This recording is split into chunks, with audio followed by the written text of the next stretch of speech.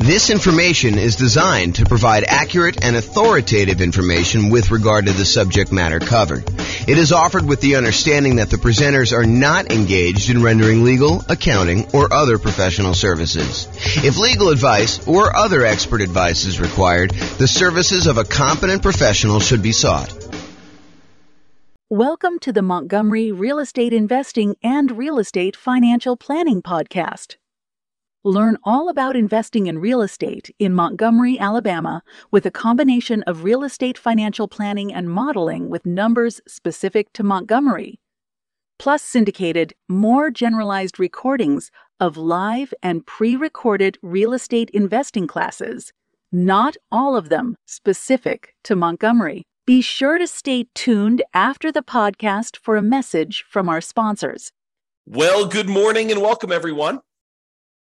I am James Orr, and today we have a really crazy, cool class. This is the class where we talk about the classic discussion, the classic question of, is it better to put 20% down or to put 25% down when buying rental properties? Should I put 20% down? Should I put 25% down? Hey, I know that if I do 25% down, it's going to take me longer to save up that amount of down payment. So I'm going to be a little bit slower acquiring properties. But, putting 25% down, I do get a little bit of a bump to my interest rate. I do get a little bit better interest rate, and I'm borrowing less. So my overall cash flow will be better. But, does that really matter? How much does it matter? Is it going to be better for me to do 20% or 25%? That's what we're going to discuss in today's class. So let's jump right in. So what I did is, this is part of a new series I'm doing where I kind of compare these classic questions, these classic dilemmas of, should I do this or should I do that? The one we've done before this was, should I put 5% down as a nomad, buy a property, move in, live there for a year, and then convert it to a rental, put much less down, or should I forego that model and actually put 20% down? I think it's what I did the last class. And so we're going to go through a whole series of these of, should I do this or should I do that? And how much better is it? How much worse is it? Is it universally better? Is it better in all of the different cities that we model? Or is it only better in some cities? And is it just marginally better? Or is it like ridiculously better that you would be dumb to do the other strategy? So we're going to go over all that. So what I've basically been doing is this. I wrote this real estate financial planner software, and it allows me to go and do these financial modeling where we can go ahead and say, you could basically set up a program to run an investment strategy. So for example, we can set up a program that says, hey, this is how much money I make. This is how much I'm saving. This is how much I would need to be considered financially independent.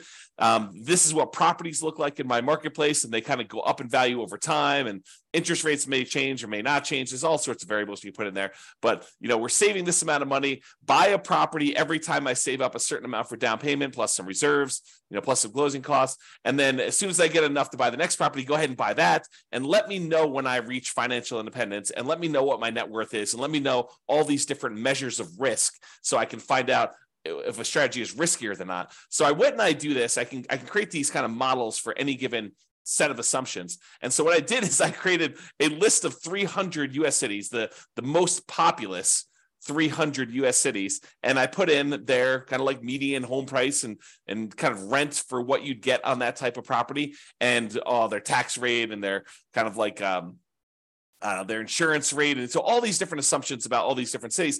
And I also set up so that it says, hey, if you're working in a city that has a higher cost of living, you probably earn a little bit more, which also means that you need to replace a little bit higher income in order to be considered financially independent. So even though you may make more in a certain city, you actually have to overcome that as a hurdle to be considered financially independent in that city as well. And so I did these models in 300 cities for somebody who is buying 20% down rentals and someone who's buying 25% down rentals. And so now we can kind of compare the aggregate data of all these and see universally or certain markets if it's better to put 20% down or 25% down. So that's what we're doing here.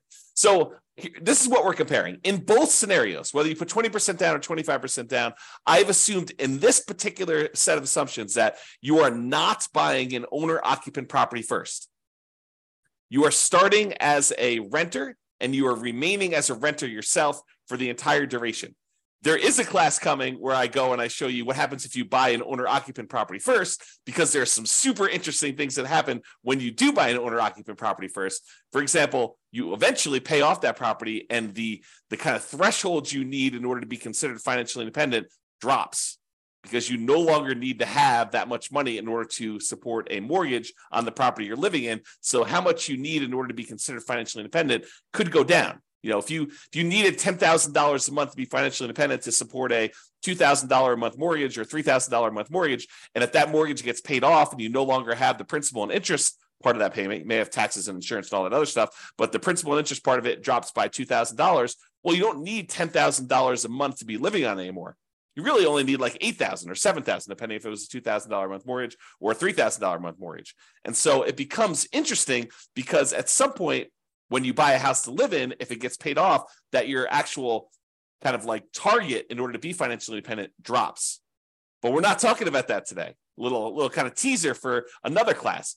In this class, we are talking about analyzing whether you put 20% down or 25% down, and you are remaining a renter the entire time. So your rent just keeps going up with inflation, just like the rents on the properties you're buying as an investor, okay?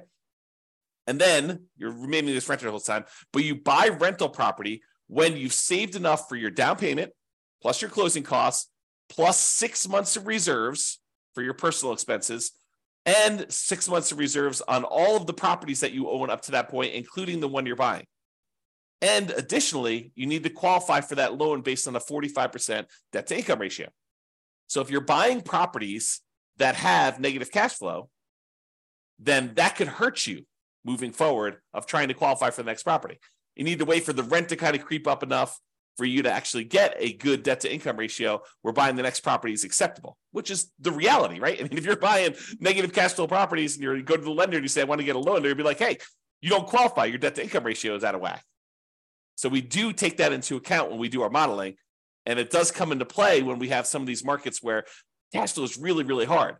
And I'll also point out, kind of jump to head to a slide I'm going to talk about in a little bit, we are not optimizing for cash flow. You'll notice throughout the classes I've been teaching recently, we've been really focused on all the different ways, the 88 different strategies that we have for improving cash flow on properties. Because right now in our marketplace, prices are up, interest rates are up a lot, and rents are lagging. So cash flow on properties is really hard in a lot of markets. And so we've been talking about all the different ways that we can go and improve cash flow. Well, I didn't do any optimization for this. This is sort of like me taking kind of a middle of the road, median sort of price property. And in a lot of markets, you're probably not buying median. You're probably going to buy a little bit below median. And I'm also just taking what a typical rent would look like in a property, not optimizing in any way. Okay. So with that being said, you buy the property when you have the down payment plus closing costs, plus 6 months of reserves for personal expenses and 6 months of reserves for all the rental properties you bought up to that point. And you can qualify for the loan based on a 45% DTI, debt to income ratio. And we're going to buy up to 10 properties in total. So you'll have up to 10 rentals. Sometimes you don't get there. You don't quite buy 10, right? Most of the time you get very close. But then you're not buying an owner-occupant property living at all. With the 20% down one, you save up until you can buy 20% down, non-owner occupant properties, and then you put a renter in the property immediately, and you repeat that until you have your 10 rental properties total, based on your qualifications and your ability to save for your down payment based on that. For 25% down, same thing. You save it up until you buy 25% down, non-owner occupant properties, you put a renter in the property, and you repeat that until you have 10 rental properties with that one. Now realize, as I mentioned at the beginning, putting 25% down gives you a slightly better interest rate. And because you're putting more down, it means you're borrowing less, which means your payment is lower. When you borrow less money, your payment is lower. And because interest rates are lower, it's doubly lower. Not exactly 2x, but it's lower for two reasons. It's lower because your interest rate is lower, and it's lower because you're borrowing less. Okay. But it means slower acquisition because, at least in the beginning, because it takes you longer to save up a 25% down payment than it takes for you to save up a 20% down payment. So it's a little slower to acquire the properties, but with improved cash flow, your savings rate increases. So eventually it might be faster to buy those next properties because you have so much better cash flow. Super interesting. This is like the challenge, right? Like, what's going to be better when you do this? if you want to actually dive into my analysis, I put the URL here on the screen. I will try to remember to put it in the show notes for publishing this to the podcast and wherever else I publish this. But you can go click on this and actually see the most up-to-date results. Speaking of up-to-date results, I'll kind of like preview a little bit later in the presentation, but when I go and I do my analysis, I am not an expert on 300 US markets, right? I'm using kind of like the median price and what rents are based on, looking up rents online, doing rent comps essentially, and trying to determine what rents would be. But I don't know your market. You know your market, and you can go look at my numbers. My assumptions are all published. You can go look at my assumptions and say, James, you're a little bit crazy. I mean, you should probably use a little bit better number for this. Go ahead and reach out to me. Send me an email. Tell me, look, we should be using these numbers for this. And to be clear, I don't want like your once in a lifetime or once in a decade amazing deals that you're able to find after searching for 3 years with 20 years experience. What I want is what a typical real estate investor, what an everyday real estate investor in your market could go and achieve, right? I don't want to have this exceptionally amazing type of deal that we run the numbers where your city always looks amazing because we picked this exceptional, unusual, really hard to find, amazing deal. We want to do more reasonable assumptions for doing the comparisons. Now, if you want to go and do your own modeling with your particular stuff, you go do that. That's up to you. Okay. But for as far as like doing the comparisons, please do reach out to me. I'm open to having you come and say, hey, James, your numbers are a little bit off here, maybe, and be nice. Please be nice. Don't go, James, you're absolutely wrong. You suck. Don't do that. Oh, man. Be nice about it. Okay. So go ahead and reach out and you could do that. And then if the reason why I gave you the link, though, is if we change the numbers and I change them in the database and I rerun everything, then all the numbers will change. And it'll change it for all of the analysis we do, not just this one, 20% to 25%. We'll rerun all of them and do all the comparisons. I've got like, I don't know, 30 different comparisons so far, and I'm on my way to 100 plus. I have a whole bunch laid out. It's just a matter of time of getting in there and doing the analysis. Okay, but I digress. Okay, here we go. So how do we determine if somebody is financially independent? When we're doing this modeling, how do you say, hey, this person achieved financial independence at this month? Well, financial independence is really made up of 5 income sources, and the 5 income sources need to surpass whatever their target monthly income in retirement is, which I've set to be whatever they were making from their job. So I said, look, if you get to make a little bit more because your market's a little bit more expensive, that just means that we need to replace that little bit more amount in order for you to be considered financially independent in your marketplace. So here are the 5 different sources of income that count as to whether somebody is financially independent. Number 1 is net positive cash flow from rental properties. Take all the income from the property, rent, and anything else you're getting, minus all the expenses, including vacancy, principal and interest, the taxes, private mortgage insurance if you have that, regular insurance, maintenance, management. You subtract out all those expenses from the income. What you're left over is your net positive cash flow from rental properties. That counts toward whether or not you're financially independent. If you have enough rental property income net after all these expenses on your properties, if that is net positive over what you were making from your job, you're considered financially independent. We have you stop working and you just continue living based on that. Okay, that's how we do in the modeling. In addition to that net positive cash flow from rental properties, there's another source of income. There's 5. I'm going number 2.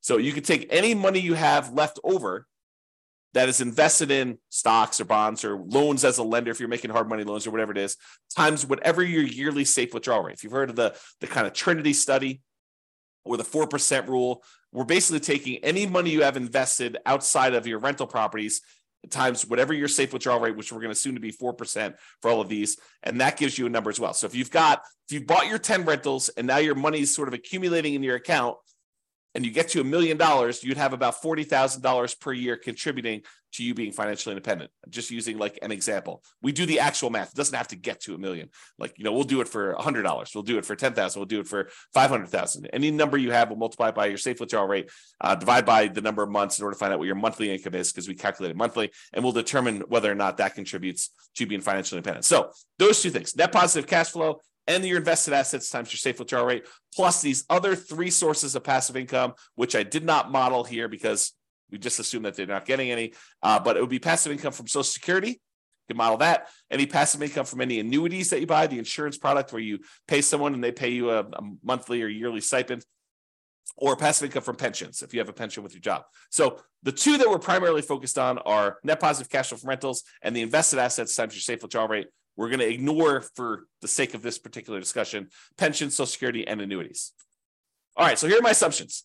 Each city modeling uses their median home prices, approximately, and estimated rents for those properties. We did not apply any of the 88 strategies for improving cash flow. Job income does vary based on the city, so you can afford a property in that market. I didn't want you to go and say, hey, everybody makes $5,000 a month, and then you go try to buy a property in LA, and you're like, you never hit the 45% debt to income ratio because you can never qualify for that particular loan. So I've had to vary income based on the city so that you could actually buy properties in that city, okay? But we do consider that if you need to make a higher income in order to qualify for properties there, that you also need to overcome that income to be financially independent. So it sort of offsets in a weird sort of way. We start with just enough down payment to buy a 5% down owner-occupant property with closing costs. So we assume you start with 7% of the price of properties in your marketplace, which also changes depending on what market you are. This is true even though you're not buying an owner-occupant property, because we're going to do some comparisons later where you do buy one, and I wanted those to be starting at the same ground, like starting at the same level, where instead of, if you start today and say, look, you make $0, which I'll probably do as definitely an example, where you're starting from nothing and all you have is a savings rate, and maybe I start with different savings rate, I'm digressing. Okay. But basically here I'm saying, look, you're doing it so that you have a certain amount that you could buy an owner occupant at the start, because eventually I'm going to compare you doing owner occupant ones and see how much of a difference that makes. And I wanted them to be as close to apples as we possibly could. I also set a $10,000 minimum. So if you happen to be a market where 7% of the price of your properties it works out to be less than $10,000, I do bump it up to $10,000. I don't even know if we ever hit that. What would need to be the property value in order for it to be less than $10,000? It had to be pretty low. It had to be like sub 150. It's 150 times 7% is like $7,000 plus 35. So yeah, it needed to be less than 150,000. I don't know if there are any markets where the median is less than 150. I have to look that up. I don't know. See, this is an example of me not knowing. There you go. Case in point. All right. So interest rates. So for the non-owner occupant 20% down interest rate that I picked is 7%. And if interest rates change over time, I will go in there, adjust it, and rerun everything for all the cities. And there's no private mortgage insurance because you put at least 20% down. So there's no PMI, but you're putting 20% down, and the interest rate for the 20% down loan is 7%. The interest rate for the 25% down loan is 6.75. So it's a 0.25% improvement to get 25% down. And I will tell you, I think that's conservatively low. I think in most cases, the difference between a 20% down loan and a 25% down loan is greater than 0.25%. It's greater than a quarter point of interest rate. Okay. But that's what I did. I didn't want to give 25% down too much of an advantage, although maybe I should have. Maybe I should have done what reality was, but there you go. And I used to just model this out for 60 years. Because 60 years, even if you're 40 years old, that gets you to 100. If you're 20 years old, that gets you to when you're 80. But because some of these took more than 60 years to find out when they became financially independent, I just decided to extend everything to be 100 years. And I realized, James, I'm 50 years old. If someone listening, I'm 50 years old. There's no way I'm going to live to be 100 years old. So this running this 150 years, running to be when I be 150 doesn't make any sense. I get it. Even if you're 20 years old, running it for 100 years probably doesn't make sense for a lot of you. But I did it for 100 years just so you could see and so you can get a feel. For a lot of my measurements, I'm picking 40 years in the future as an arbitrary point. You can see all of my assumptions in detail. Just go to realestatefinancialplanner.com/model, MODEL, and you'll be able to see all the different modeling I'm doing and go to a specific city and see the drill down into the assumptions for your city and what you're doing and all the different variations I've done. That's all up there, at least for now. I may change it in the future, but as of right now, it's all open and available to everybody. All right, let's jump into financial independence. So when do they get to the point where all their passive income from the net rent, the net rental income, and also the invested assets times safe withdrawal rate, when does that exceed the amount that they were earning from their job? Well, if you put 20% down in 52 of the 305 cities, you achieve financial independence faster with 20% down. So about 1/6 of all the cities I ran, it was faster for you to put 20% down. However, in about 2/3 of the cities, 194 cities out of 305, it was faster for you to be financially independent if you put 25% down. Wait, what? So putting 25% down was actually faster in 2/3 of all the cities we tested than putting 20% down. And in 59 cities, it didn't matter. Didn't make a difference whether you put 20% down or 25% down. In fact, there were 25 cities where you never achieved financial independence, regardless of whether you put 20% down or 25% down in 100 years. Now, you may have a pretty significant net worth at that point, but your income from your real estate and the income coming from that safe withdrawal rate of any other invested assets never exceeded the job income that you had. But you could just go ahead and say, look, I'm going to stop working. I've got $3 million or $5 million or $10 million, whatever it is that you have there, and I'm just going to start depleting that. So you'll end up kind of losing your balance over time in some of those cases. Some of the cases you actually don't. You'd run out of money. We'll show you those. Okay. So the key here is 194 cities, 2/3 of the time, it was better for you from a speed to financial independence perspective for you to put 25% down. So that's a win in most cases for 25% down. However, what's interesting is it's not universally true. So when you get in arguments with someone online, an online forum about it's always better to put 25% down, it is not. Or if you get in an argument with them, hey, it's always better to put 20% down. No, it is not always better. Sometimes it's better, sometimes it's not. And you got to go look at your city to find out what the deal is there.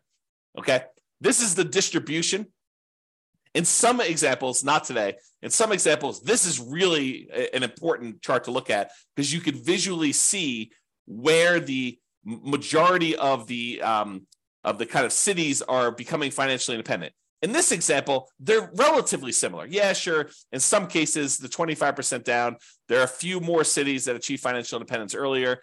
Yeah, that's happening here. But in some cases, it's faster to do 20%, faster to do 20% here, but you can kind of see that they're really relatively similar in shape.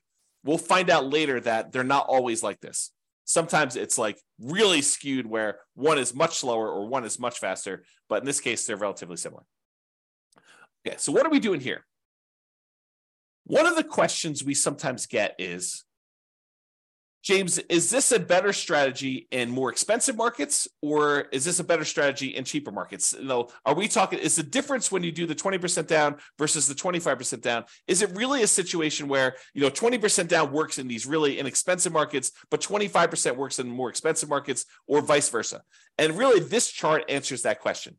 So what this does is it shows you how much better 20% down is versus 25% down is, or how much better 25% down is versus 20% down is, depending on the color. So the green ones are ones where it's better for 25% down. You're achieving financial independence faster for all the green ones with 25% down. All the red ones are it's better to have done 20% down. But I'm plotting all along the bottom here what the price of the property was at the start. And here I'm showing you how many months difference it was. So you can see that in the $300,000 price range, that there are several spots where 20% down was better, and there are several where 25% down was better, depending on which city you're looking at. You can see that if you kind of just eyeball it really loosely, you can see there are quite a few more greens, and greens is where 25% down is faster. There's quite a few more greens toward the lower end of the price, but there's also quite a few more when you get higher. So what I would tell you about this is, just visually looking at this, there is a slight tendency for 25% down to work better if you have more expensive properties, because there's only a few dots, these two dots here where we have more expensive properties and it was better to put 20% down. So in general, there's more green dots than there are red dots because 2/3 of the time, 25% down is better. And that makes sense. We're seeing a lot more green. But we're also looking at this in terms of how does it compare when you look at house price too? And you can see that the green ones tend to be more prevalent with these more expensive houses. Okay. Not to say that there aren't a couple outliers, but there are a trend, a correlation there. All right.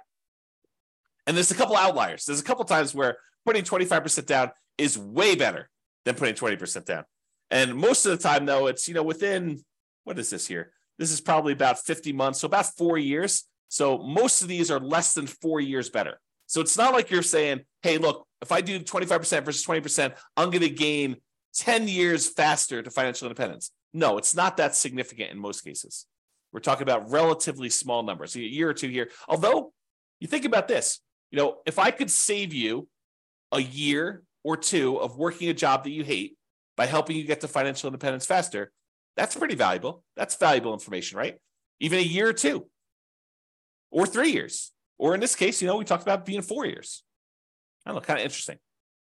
All right, so we've talked about speed to financial independence, but speed to financial independence is only one way we can measure whether something is better or not, right? The other way we can measure if something's better or not is just pure dollars that you have, your net worth at certain periods of time. And so we're going to use net worth at year 40, and we're going to look at the net worth at year 40. Is it better, or do you have a higher net worth if you put 20% down or if you put 25% down at year 40, comparing net worth in these 300 US cities? In 8 of the cities, it doesn't matter. You end up with the same net worth, which is super fascinating because it's hard to be exactly even. Okay. But with 8 cities, it doesn't matter. Okay. It is faster. I'm sorry, not faster. It is higher net worth, better. You have more net worth at year 40 in 193 cities, about two-thirds, if you put 25% down. So not only is 25% down faster, but 25% down gives you a higher net worth in about 2/3 of the cities. And about 1/3 of the cities, 104 cities, it is actually a higher net worth to do that, which is crazy. So depending on what city you're in, it's better to put 20% down versus 25% down. Okay? It really depends on what city you're in. So it's not universally true that one is better than the other. But if you had to generalize, typically it's a little bit better to put 25% down. From both a speed perspective, where it's also about 2/3 faster, 2/3 of the cities are faster, and also from a net worth perspective, about 2/3 of the city have a higher net worth at month 40. Okay. All right. Same thing we did before. We talked about the difference in speed. Now we're doing the difference in net worth graphed against how high the property prices are. So are the more expensive properties performing better in terms of net worth than the less expensive properties? And so in this case, the red is 25% down is better. So in this case, the reds are appearing more frequently at the higher end prices. And so it is slightly better to put 25% down on these higher priced properties than it is to put 20% down in terms of net worth. Okay. Now down here, I wouldn't say one is better than the other because there's a bunch of each, but up here, it looks like there's only reds, which is, it's better from a net worth perspective to have 25% down as you get more expensive in your properties. And that sort of makes sense, right? A lot of the more expensive properties, they tend to have not as good cash flow. They're very expensive and the rents are a little bit lower. And because of that negative cash flow, it's better if you put more down because it means you have less negative cash flow or slightly positive cash flow, depending on what the exact situation is in that city. And so this sort of makes sense to me that if you put more down, you're likely to do a little bit better in those markets in terms of net worth. All right. All right. Ran out of money. This tends to be in expensive markets, which I'll show you here in a second. And we did not apply any of the 88 strategies to improve cash flow. But in some of these markets, you end up having so much negative cash flow that you end up running out of money. You're buying properties that are alligators and they're taking you down. And so we could fix this if we were to go in there and manually say, okay, look, we're not going to buy this property unless it has these characteristics. I'll buy slightly better properties. I'll improve my cash flow in all these different ways. I'll save up more down payment. I'll save up more in reserves. And we can overcome this. but realize that with the modeling we did, there were 11 cities that ran out of money out of 305. 11 out of 305. In 294 cities, it didn't matter. None of those ran out of money, but in 11 of the 305, you did run out of money, even with 6 months of personal reserves, 6 months of reserves for the property on all properties before you buy the next one. Okay. So there are things we could do to avoid that. We talk about those in other classes. So as far as which ones run out of money, it tends to be the more expensive properties. The overwhelming of things under $1 million. In fact, I can't see any under $1 million where it ran out of money. This really started applying when she got to about 1.25 million or so, and then all the way up to the really, really expensive properties where you have there. So if you happen to be in a really, really expensive market, we need to really pay attention to your cash flow, really need to improve that, to optimize for that, and take into account the negative cash flow you're going to have on those. Pick strategies that overcome that limitation. Okay? All right, so let's do a summary here. I've got two different versions of this slide. In one version of the slide, I'm taking the average. So I say, take the net worth at year 40 and take the average of all of the net worths of all 305 cities. So add them all up, divide by the number that I've got, and that gives you an average. But in other ones, another slide, I'm doing the median. So I'm taking all the net worths, I'm stacking them from lowest to highest, and I'm looking for the middle most net worth. That's what median is. Okay, versus average, where you add up all of them and then you divide by the number that you've got, and you've got an average. So I'm going to first start with median, and then I'll go to the averages, and we'll do the median a little slower, and averages we'll kind of summarize very quickly. All right, so median. At 40 years, the median net worth, when you put 25% down, is about $7.3 million. Of all the cities, that's the middlemost number. But if you put only 20% down, the median net worth is only about $6.9 million in change. So it's a difference of about $330,000, or a difference of about 4.7%. Now, honestly, that's not that big of a difference to me. A 5% difference, yeah, there is a difference, but we're talking about, a $330,000 difference on a $7 million net worth.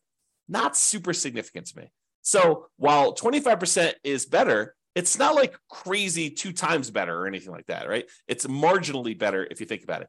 And as an aside, we're talking about the net worth 40 years in the future. So the rule of thumb is, if you look at net worth 40 years in the future, we're really about a third of that in today's dollars. So a $7 million net worth is probably in that $2.3 million net worth today. That's what it would be worth in today's dollars. That's the rule of thumb. It's about 1/3. Okay, so net worth, a little bit better. Of the ones that ran out of money, the overwhelming majority of ones didn't run out of money. And so that's basically the same for median. No difference there. Each of them bought 10 properties on median. So the middlemost one bought 10 properties. So there's no real change there. And as far as how long it took them to be financially independent, the minimum target monthly income and retirement achieved month, the MTMIR, that's what MTMIR stands for. When we achieve that, it's a little bit faster for the 25%. It's 2 years faster when you look at the median. So what's 2 years of your life working a job that you don't want to work worth to you? Well, it's 2 years faster to put 25% down, which is about 4.1% faster. Again, not a huge difference from a percentage perspective, but if you don't have to work a job you hate for 2 years, that could be great. Now, if you love your job, maybe it's not a big deal, right? If you're like, hey, I love what I do, I would do it even if I didn't get paid, awesome. But if you don't like your job, 2 years can seem like a very long time. So there you go. All right, so those are kind of like the metrics that we've got. So really 25% down is slightly better. It was 4%, 4.7% better in terms of net worth, and 4% better in terms of faster speed to retirement, to being financially independent. But let's look at risk, okay? So there's, I don't know, however many there are. There's 6 different measures of risk that we've got on here. One is rent resiliency. How far rents can drop before you would have negative cash flow. And if you're putting more down, you would think that that would make you less risky because your monthly payment is lower. So your rents could drop more before you'd actually have negative cash flow. So by putting 25% down, it should be less risky. And it is. It's about 10% 9.7% less risky over the entire 100-year period. This is not a snapshot in time. This measures risk over the entire period that you ran it.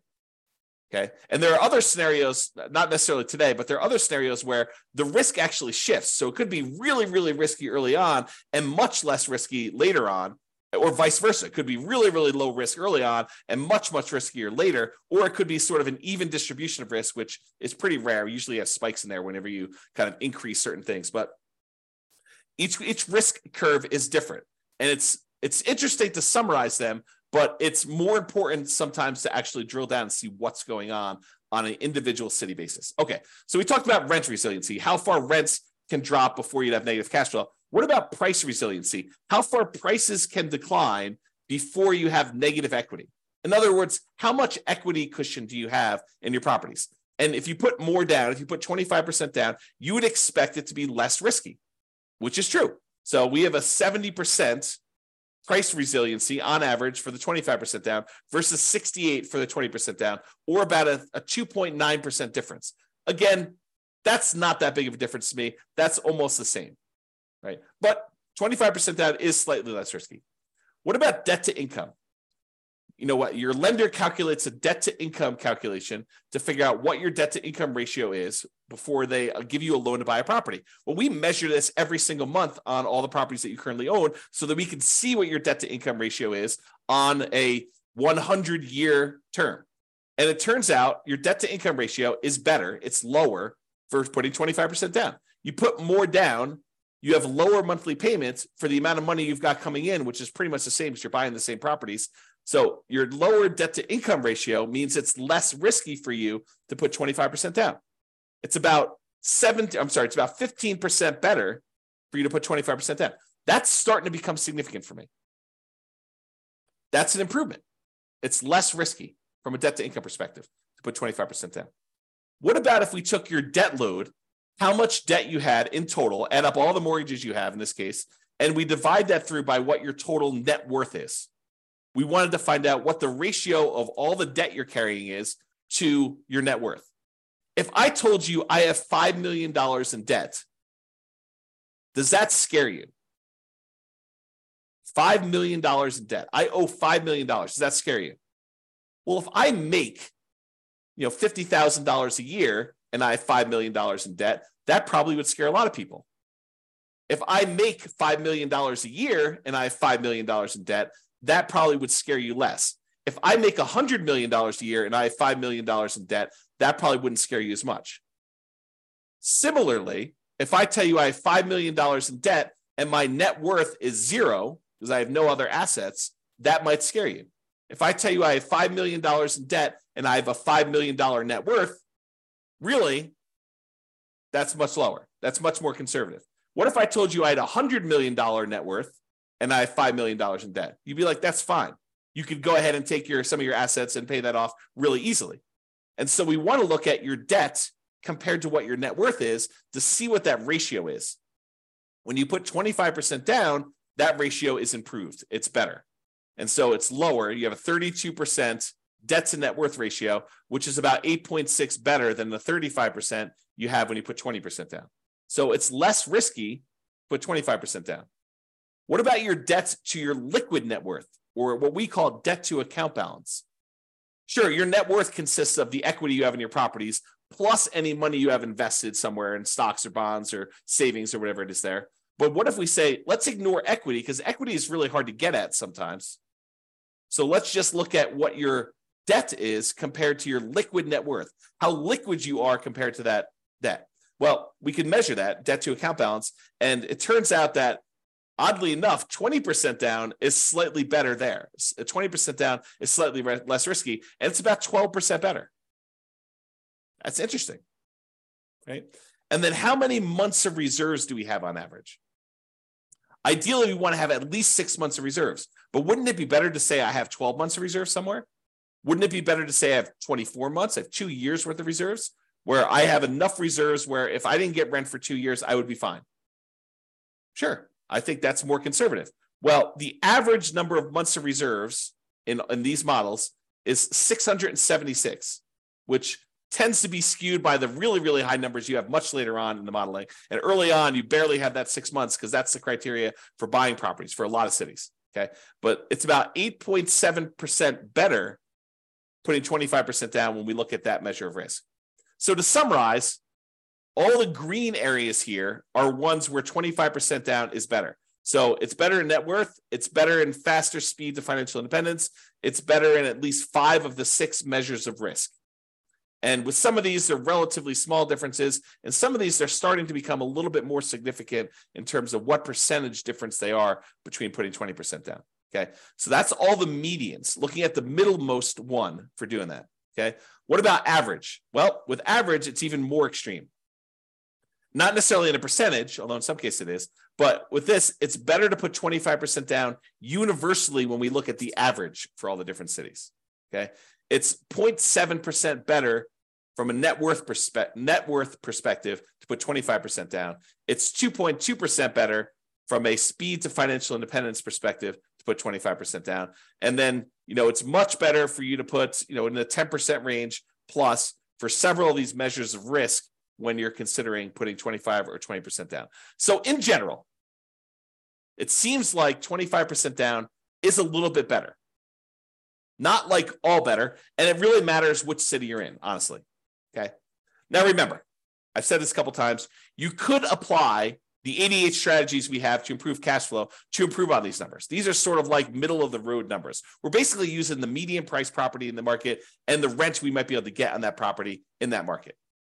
You could choose a better property and you probably would do better. And I do model some of these improvements. Like there are examples where I model and say, what if you could buy a property and get a 5% better price or 10% better rents or 10% better price, or you get slightly better interest rates, or you buy down the interest rate. Like I'll do all these different models and I'll compare them so that you can see what impact that has. Okay. Now, again, this is my call to action for you. If you're an expert at your local market, I am not an expert at your local market.